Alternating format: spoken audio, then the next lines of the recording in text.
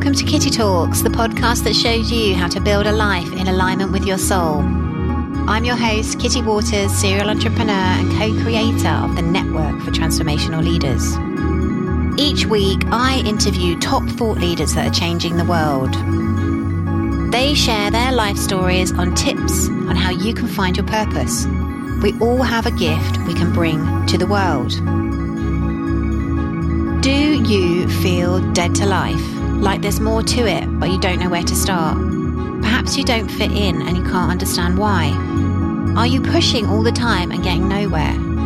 Do you long to finally be sure which is the right path for you? This podcast is sponsored by my Do Your Dharma course. This 8-week online course, self-study, shows you how to find your purpose. The course demystifies the subject of Dharma and shows you that by following your highest excitement, you can unlock your greatest potential and create the life of your dreams. Go to www.kittytalks.com/do-your-dharma. Without further ado, let's dive into the next episode.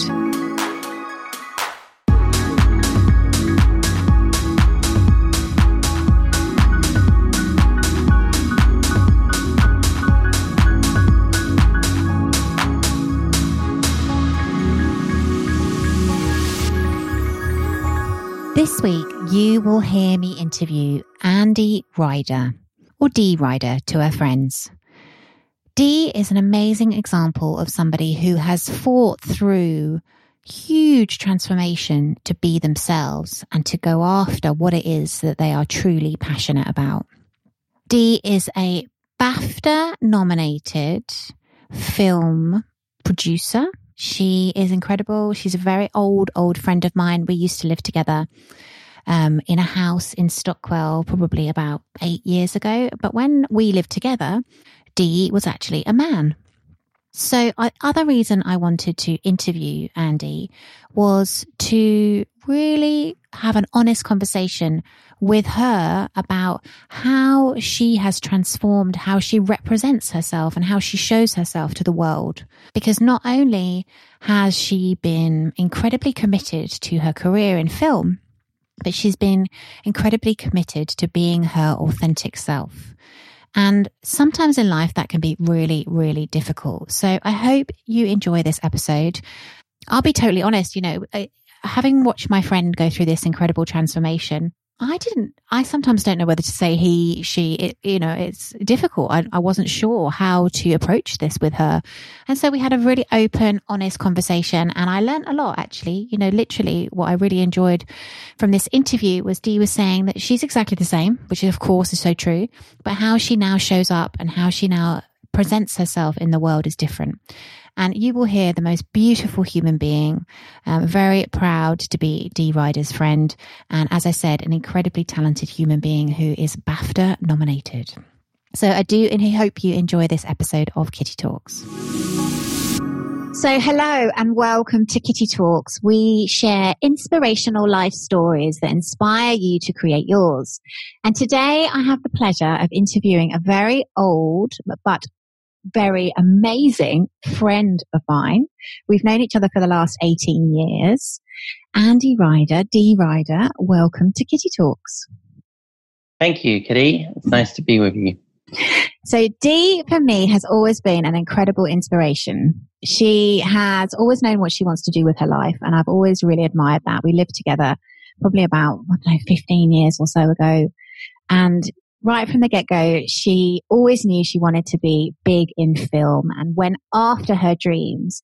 And so I'm very pleased to say that Dee is a BAFTA-nominated, double BAFTA-nominated for most recently for the film McQueen, has 3 feature films under her belt, and is the producer and co-managing director of Misfits Entertainment. So welcome to Kitty Talks. Thank you for having me. It's great to be here. Well, I'm really excited to have you here because, as I said, I've always been a massive supporter. I hope you'll agree to that, of your career and you going after your dreams. And I was really excited to get you on the show because for me, for us doing our Dharma, it's not always going to be easy. And I think you are testament to somebody who's so committed, and now you're just having amazing results in your career and in your life. So welcome. Thank you. Nice to be here. And I have always noticed it, and it's been hugely appreciated because at times of lesser confidence, it's nice to see people around, have people around you support and sort of give you that extra strength to keep carrying on with what you're trying to do. So thank you. So when did you know you wanted to get into films, Dee? I was making films from a very early age, like a teenager, with my friends mucking about with their old Hi8 video camera, and we used to edit with a tape. But I kind of didn't really. That was more just a passion and enjoyment, and I didn't really put it as a sort of lifestyle choice and career choice, and because it's a hobby as well as a career for me. And I think that became clear when I was at university, because I went to university to do media and society, which is a very broad subject. But I was mainly there because I was interested in film, and I was catering all my courses to film. And at that point, I kind of realized, hang on, I think I finally realized that maybe I want to do this as a career, and it's something I want to do for the rest of my life. So I was around about the age of 20 when I thought, this is something that's going to become, more than just a hobby as well. And did you, at that point, come up against, people, the doubters, I like to call them, the naysayers? Oh, really? Like, how did your parents react when you said, oh, you're going to be a filmmaker? I know your parents, so I know that they're amazing. Yeah, they are. I mean, they were very supportive from the start. I think for a while, I didn't know what I wanted to do. When I was growing up, I wasn't really that clear. Most of the time, I just enjoyed myself and enjoyed being young. And then when they came up against it, I remember the very first doubter was actually at university. One of my lecturers, I remember we had this course, and it was making films. It was basically the practical side of making films rather than just a theory. And I remember we came up with a pitch for something we wanted to do, and it was a scripted fiction piece. And his advice was, well, that's going to be too hard for you to do because you're not qualified enough. So you should just make a documentary because it's easier. Which was immediately, I always remember that as being really strange advice, because at university at a time it's for experimenting and trying things out and making mistakes and learning. And I also remember he kind of forced us to do a documentary in the end. But after university, as soon as we got out of university, the first thing I did was make a fiction film, and it was terrible, but I learned a lot. Well, that's how we learn, isn't it? Yeah, exactly. And did you come up against people sort of saying, oh, you can't really make film a career? And, because that's the kind of classic, is that creators bump into that a lot. How can you make a living from something creative? Yeah, I did. You do. I mean, I spent a year after university trying to get jobs in the industry, and it took me a long time. And, I got offered jobs, and I was getting offered jobs, media sales jobs, like, I remember going to these horrendous interviews, like people just, they're kind of cold calling, but like around businesses. And I kept getting offered them after interviews because I was going to them because I was broke and I was interested. I was just trying to get money to survive. And then so I'd have the interview, but every time I got offered the job, I would end up turning it down because I just didn't want to do it in the end. I knew it would make me unhappy. And it wasn't what I wanted to do. And then at that point, that was difficult because I was living back at my parents. I didn't have much money, and they were kind of trying to get me going and trying to, probably get me out of the house, to be honest. But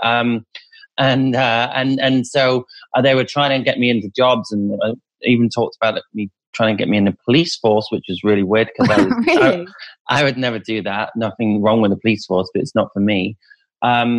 Anyway, in the end, I sort of managed to get a job in the industry, which was a sort of kickstart, I suppose. But it still wasn't enough because I was just making teas. I wasn't making my own films. And I was going to say, for anybody listening who wants to make a career out of film, what was your first sort of break? You said you got a job. Was it like a runner or? Yeah, it's called a runner in the industry production assistant. And actually it was on, for those of us old enough to remember, it was on a show called Time Team. Oh, yeah, I remember that. Yeah, with Tony Robinson and Phil Harding. And it was, agricultural. Oh God, I'm forgetting the word. You know, where you, God, it's terrible. I worked in it for ages. Where you dig stuff up under the ground and, I know oh God. Oh my God. Archaeology. Archaeology. That's terrible. That's really bad. Agricultural. Agricultural. That's embarrassing. It's an archaeological program, but yeah, I worked on that as a production assistant, and that's, you know, as it sounds, you just assist every kind of bit where you can, and a lot of it is making teas, running around, driving stuff around, dropping around, you know, general dog's body.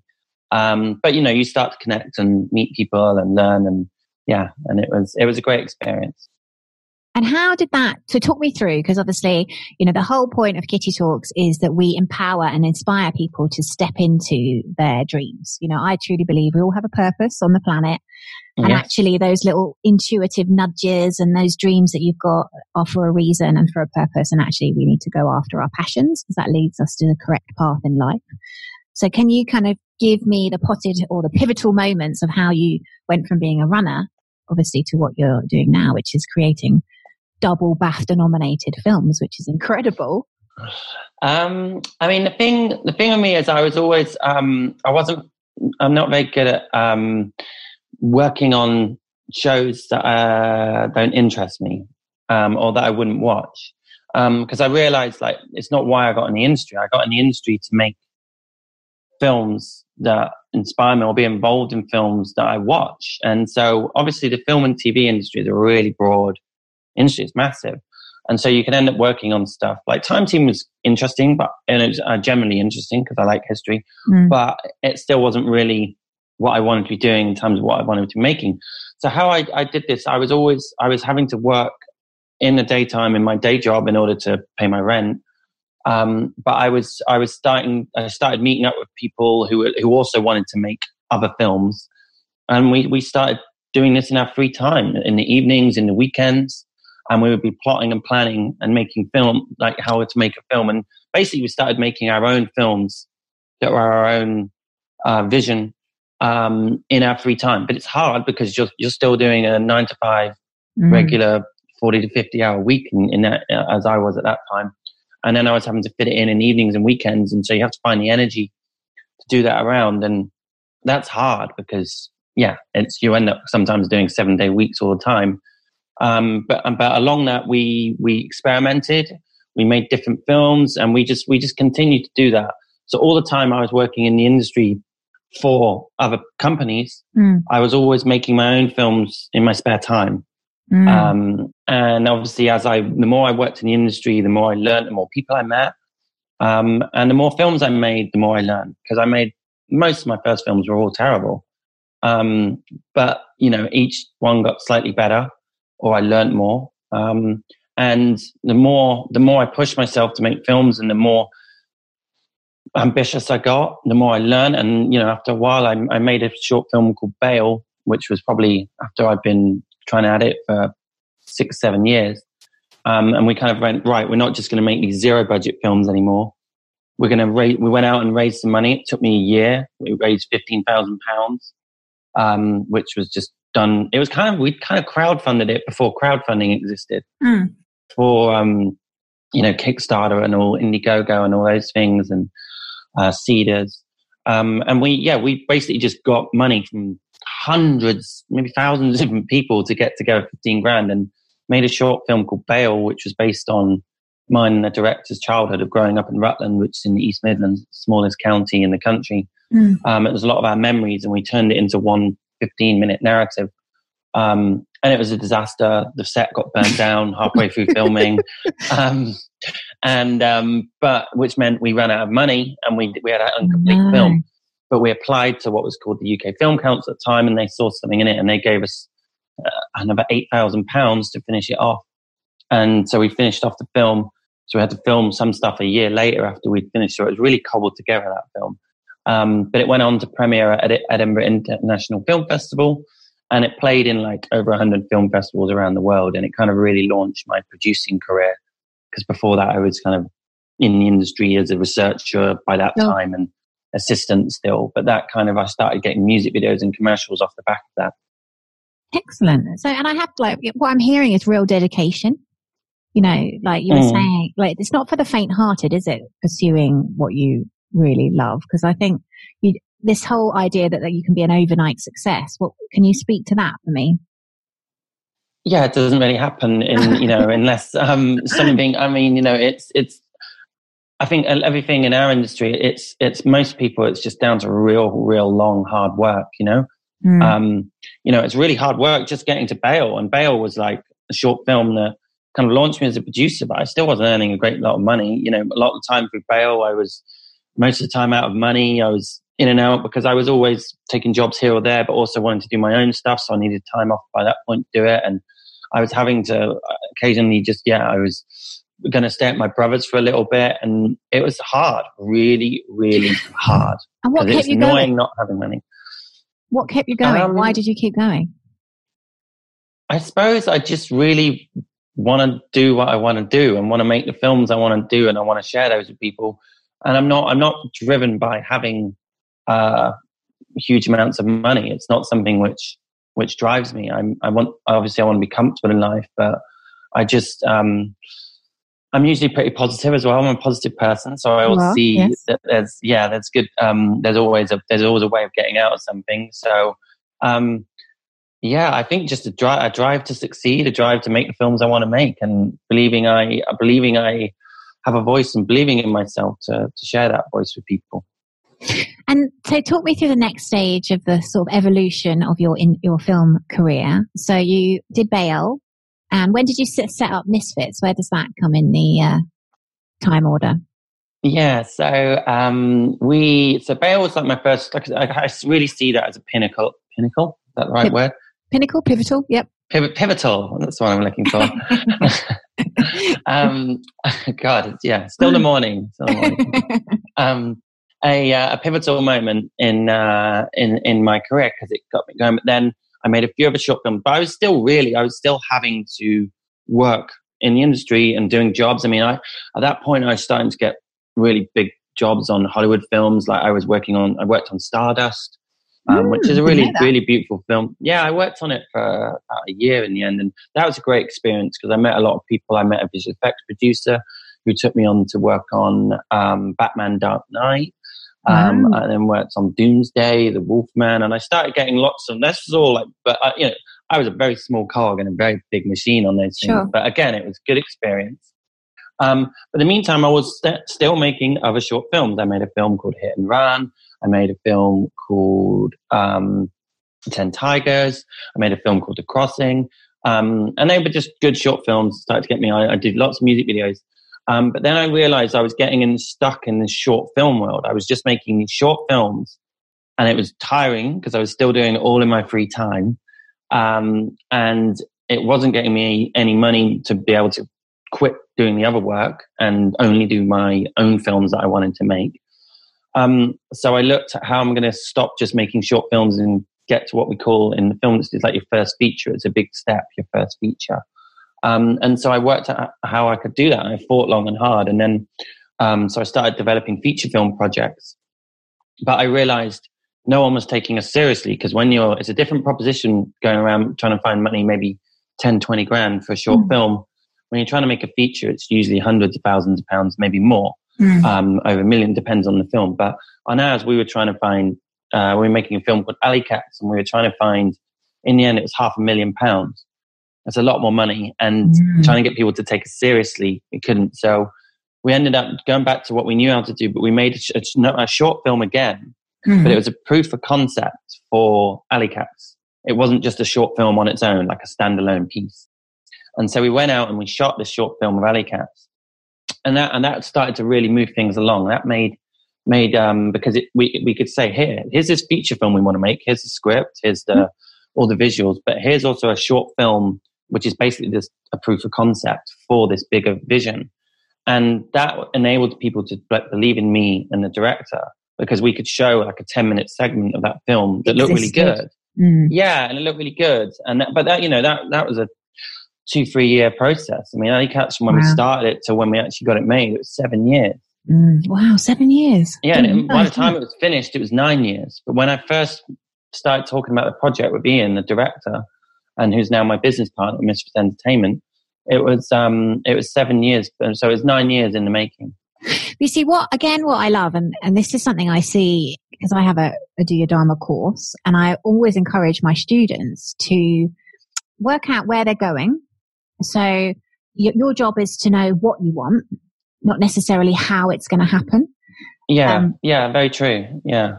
And what I can hear in your sharing is that you worked out what you wanted and then you just went for it. You didn't necessarily know how you were going to get from A to B, but by, the clarity comes through the engagement. Very true. Yeah. But 9 years, that's amazing. Yeah, it was a long time, but you set out exactly that, where you want to be, and you try and work out a path to get there. But the one thing you'll know, and actually this is something which actually my dad's always said, it's like the one thing you know about a schedule and a plan is it will change. So you just have to keep being flexible and adapting to it. But you set some goal lines along the way, and you just try and get to those each as you can, and then maybe you have to adjust every now and again. But as long as you know what your end goal is and you keep at it, that's what I would always encourage. And you know me well, Andy, and you know I do. I'm a bit woo-woo in my thinking. Have you explored? Well, no, you're not. Yeah. Well, I think you would probably share some of my woo-woo-ness, but have you had it sort of crazy, weird synchronicities along this path? Like that kind of, sometimes we get these amazing kind of experiences when we're doing what we're supposed to be doing on the planet. Like, is there any kind of synchronicities that you can share with me, or any kind of, sometimes you just get this confirmation that you're going the right way? And it's just to be clear, is this synchronicities with people or just synchronicities with the world around us? Is that? Well, I would say just in general, like quite often I kind of put something out there, and then somebody will just appear who kind of then can solve the problem that I have, or it just kind of those. Sometimes you get that feeling that you're just on the right path and you're being supported. I truly believe when we do our Dharma that when it's what we came to do, and in your case, I truly believe film is your thing. That we will get sort of signs and signals that we're going in the right direction. Yeah, I mean, I think from a personal point of view, meeting my business partner Ian was a big thing, because we connected, and we both have a similar. He's incredibly hardworking as well, and has a through vision to get there, and works hard to do the achieve the best he can within film. So that was definitely a big step. I think aligning myself around with other people, other filmmakers, was a real big step forwards as well. With seeing how I progressed for each film has really helped me. And I mean, I must admit, Kitty, because when I lived with you inspired me as well to do your own thing, because you've always been, well, I suppose not always, but in recent years, what you've achieved and the way you've gone about living your life in your own, on your own terms, and exploring yourself and being your best self. That was actually happening around the time I was trying to get Alley Cats going. And I don't say this lightly, and I really mean it. You were actually inspiring to me. And so that was quite a pivotal moment, I suppose, again, because that was seeing that happen around me.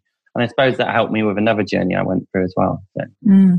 Yeah, thank you. Well, we've never really talked about that, but I think when we lived together, I was really trying to change who I was, and I wasn't happy with kind of the environment and the lifestyle I built around me, and I was trying to, like a butterfly almost, sort of coming out of a caterpillar going into a butterfly. You did have a coming out. Yeah, absolutely.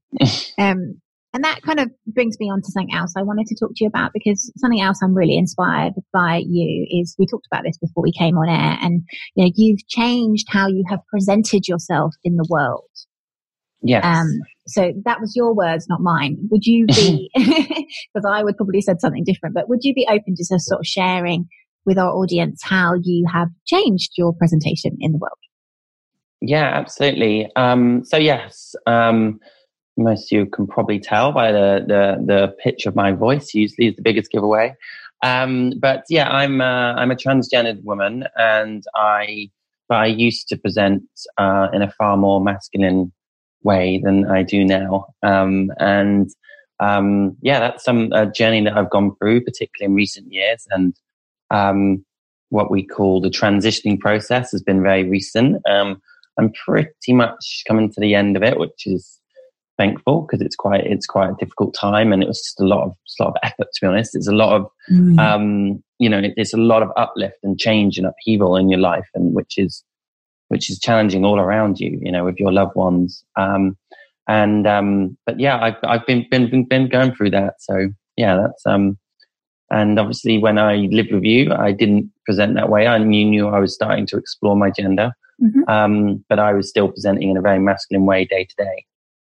Well, I have to say I'm really, really proud of you, because I think when we commit to being our best selves, to being our authentic selves, that isn't necessarily always easy for us and for others around us, So I have to say I'm really proud of you for being on your journey and, being authentic, what's the word I'm looking for?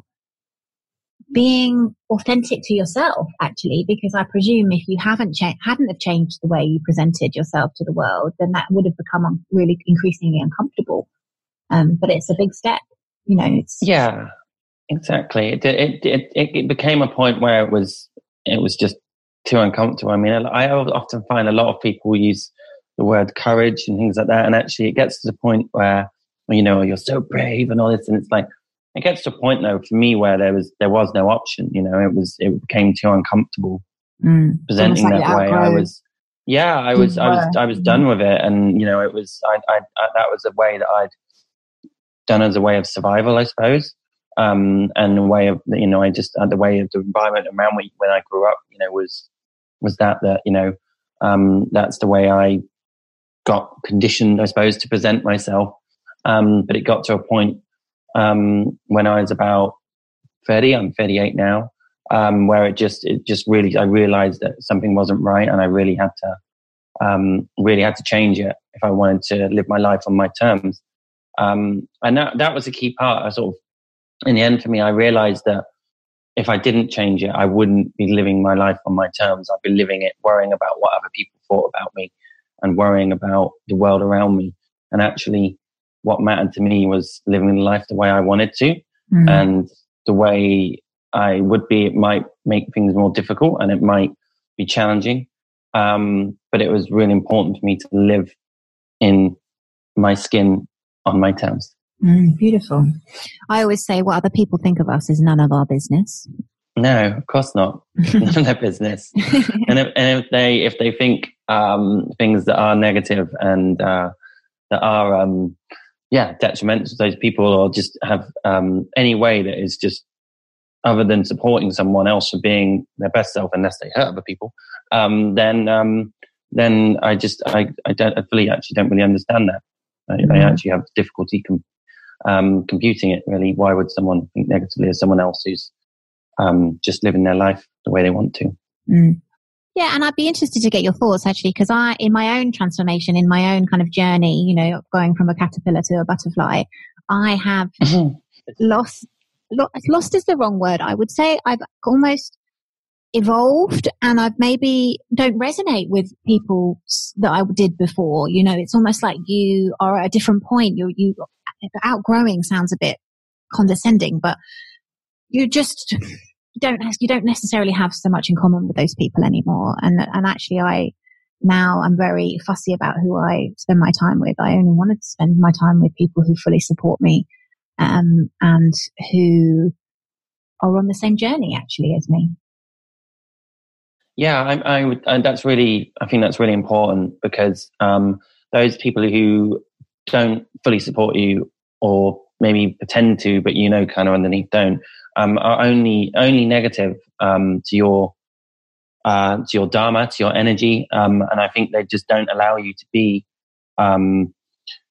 yourself, and it will have an effect on you. And I think it's really important to sort of, it's not to push those people away, that's someone, but just to control that in a sort of way, knowing that, yeah, because you just know that if those people, it does affect you, and you end up, and you're in this sort of, you end up kind of thinking about it a lot when you're with them, and they're judging you and all this thing, and it's just not very supportive. And I mean, I know that about you, Kitty. I've seen that, and I think you've done exactly the right thing, because you've moved and come out in the way that you want to live your life in your best terms. And if people are going to be judgmental of anyone to do that, then they're just not the right people to be around you.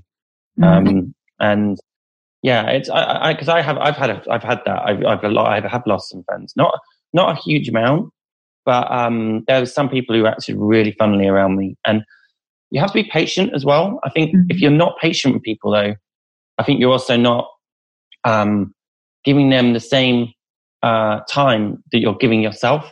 And I think so.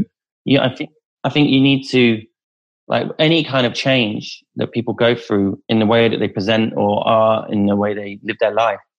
If you just expect people to, from one day to the next, just change with you, it's kind of unfair and not really, like, for me, it took me years to sort of pull the strength to come out and be the best me. And then, but a lot of that was internal before it was external. And so if I don't give the other people that time, then I'm not giving them the same time that I gave myself. And I don't think that's fair. But after a while, though, if they've had quite a while and they're still not getting it, then maybe there's something wrong, and then they need a chat. And then if there's something wrong, then it's just something wrong. Yeah.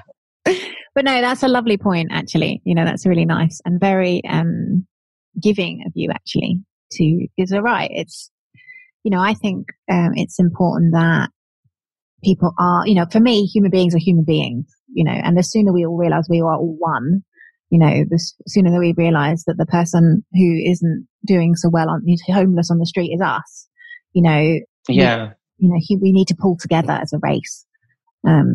Yes, of course. So what's next for you, my darling, in this world takeover within film? Next is, I mean, we much of the fallout of McQueen has happened now. The BAFTAs were, and how was that? Oh my God, I haven't caught up with you. So I saw all the pictures. I saw your dress. I saw you on the red carpet. I was like watching your Insta stories. How was it? What was an experience? It was a phenomenal experience. It was funny because I don't make films to win awards. I make films that I hope people appreciate, and as long as a few people appreciate a film I made, then we're happy. That's what you're making. It is art meets business. We still have to commercialize it in a way that we can make a living off it, because we run a business. We don't. It's again not about making our millions, but yeah, it was funny when you sort of, when the whole thing happened, and I suppose in a bit of the aftermath now, you can look back on it and go, yeah, I mean, there is always a little bit of you that, of course, occasionally thinks about going to the BAFTAs or the Oscars, and getting there, and of course getting the acceptance speech, which we didn't get on this occasion, but we always look back at it and say, if anyone had told us we'd get one BAFTA nomination, let alone two for a film, we'd have been over the moon just with one. So we'd probably been over the moon just being shortlisted, because you get shortlisted on email. So, but yeah, to get the actual double nomination, it was a huge, huge achievement, and something we'll be eternally proud of. But the whole experience was crazy. It was surreal. It was, you go on this red carpet. I've been to many a film premiere in my life, and they're always fantastic and exciting, because everyone's, when you finally finish these behemoth of films that we all take on. But you get there and they're massive. But I've never been to anything like I've been to the BAFTAs. It was just on another scale. There was just so many talented people from front and behind the camera and all over. And it was it was bonkers, and it was maybe a little bit overwhelming at times. It was so huge, and after party was great fun. But yeah, I can look back on it and just it was amazing. And I suppose it was really good for confidence as well, because you realize that, you know, you're surrounded by all these incredibly well-known people from, I suppose, in front of the camera more than I think most people know people from front of the camera than they do from behind the camera. But you know, and you realize, you know, you're all just doing your thing. You're all just there. You're all making movies, and you're all just trying to make the best films you can. And then you're all there to celebrate together. And that was really good, actually. And I've taken a lot of confidence from that. So yeah, it was a phenomenal experience, and one I'm going to remember for a long time, I think. Well, until the Oscars, because that's next, obviously. Not that you're going after it, but it's just a natural progression, I can tell. No, we you know, you learn from each film, and we learn a lot from making McQueen. It was a phenomenally tough film. We made it in a very short space of time, quicker than you'd normally make a documentary, and that was tough. That is run, but the outcome was really proud. You know, I knew when I saw it right towards the end, I was like, actually, this is a really strong film. But yeah, we want to make a better film next time. You know, we want to make films every time, and that's what we do every time. And we look back at every film that we make and think, how can we improve and make a better film? And that's our aim. And some films are designed to be more audience driven, and some are more art house, and we make a bit of both. And so there's a different sort of opinion on what is a better film. But yeah, sure. We're always learning.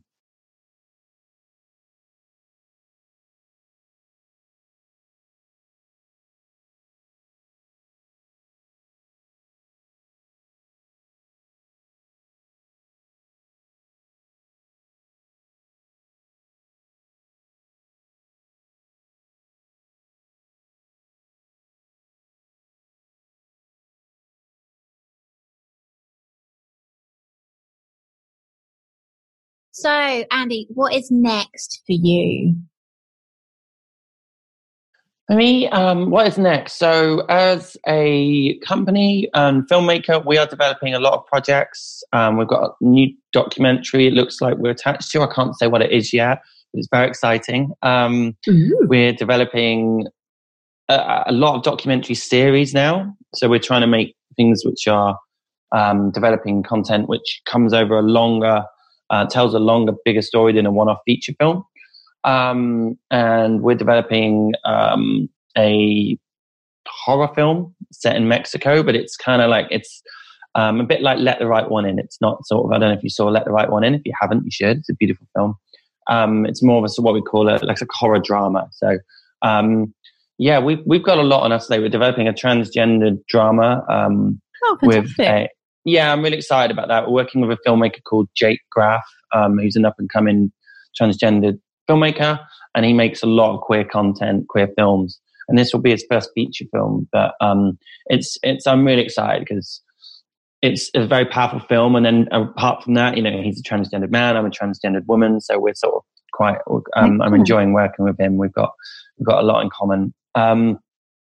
And yeah, we're developing a documentary series and then the scripted stuff. So what else? And then yeah, personally, my personal life is good. We're thinking about I'm still working out. I'm in London at the minute, still considering moving somewhere, potentially to LA for a little bit. Yeah, so exciting.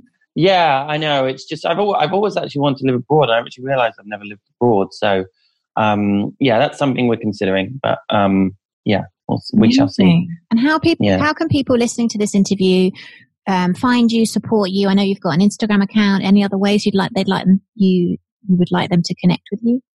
Yeah, the best way is I do any kind of my social sharing on Instagram. Facebook's only for people I've met, and I don't use Twitter. I just found it a bit much for me. But Instagram, it's quite annoying. It's D_rocks.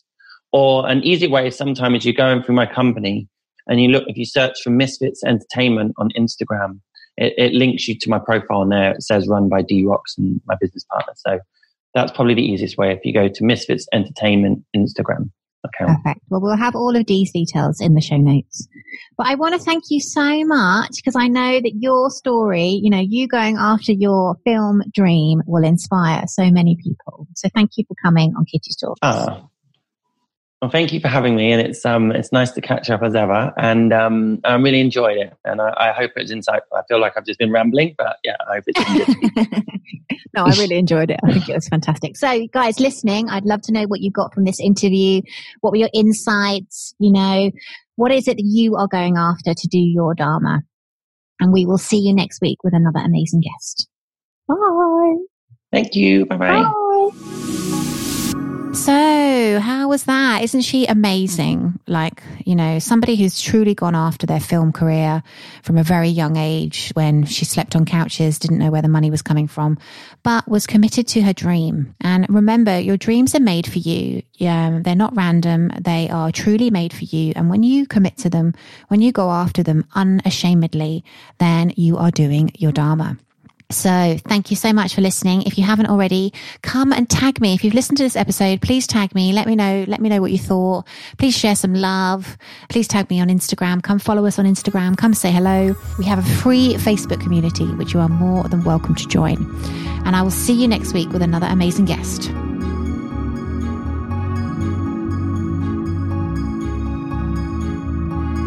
Thank you so much for listening to the Kitty Talks podcast. I do hope you enjoyed this episode, and I do hope you were inspired to take action towards your dream life.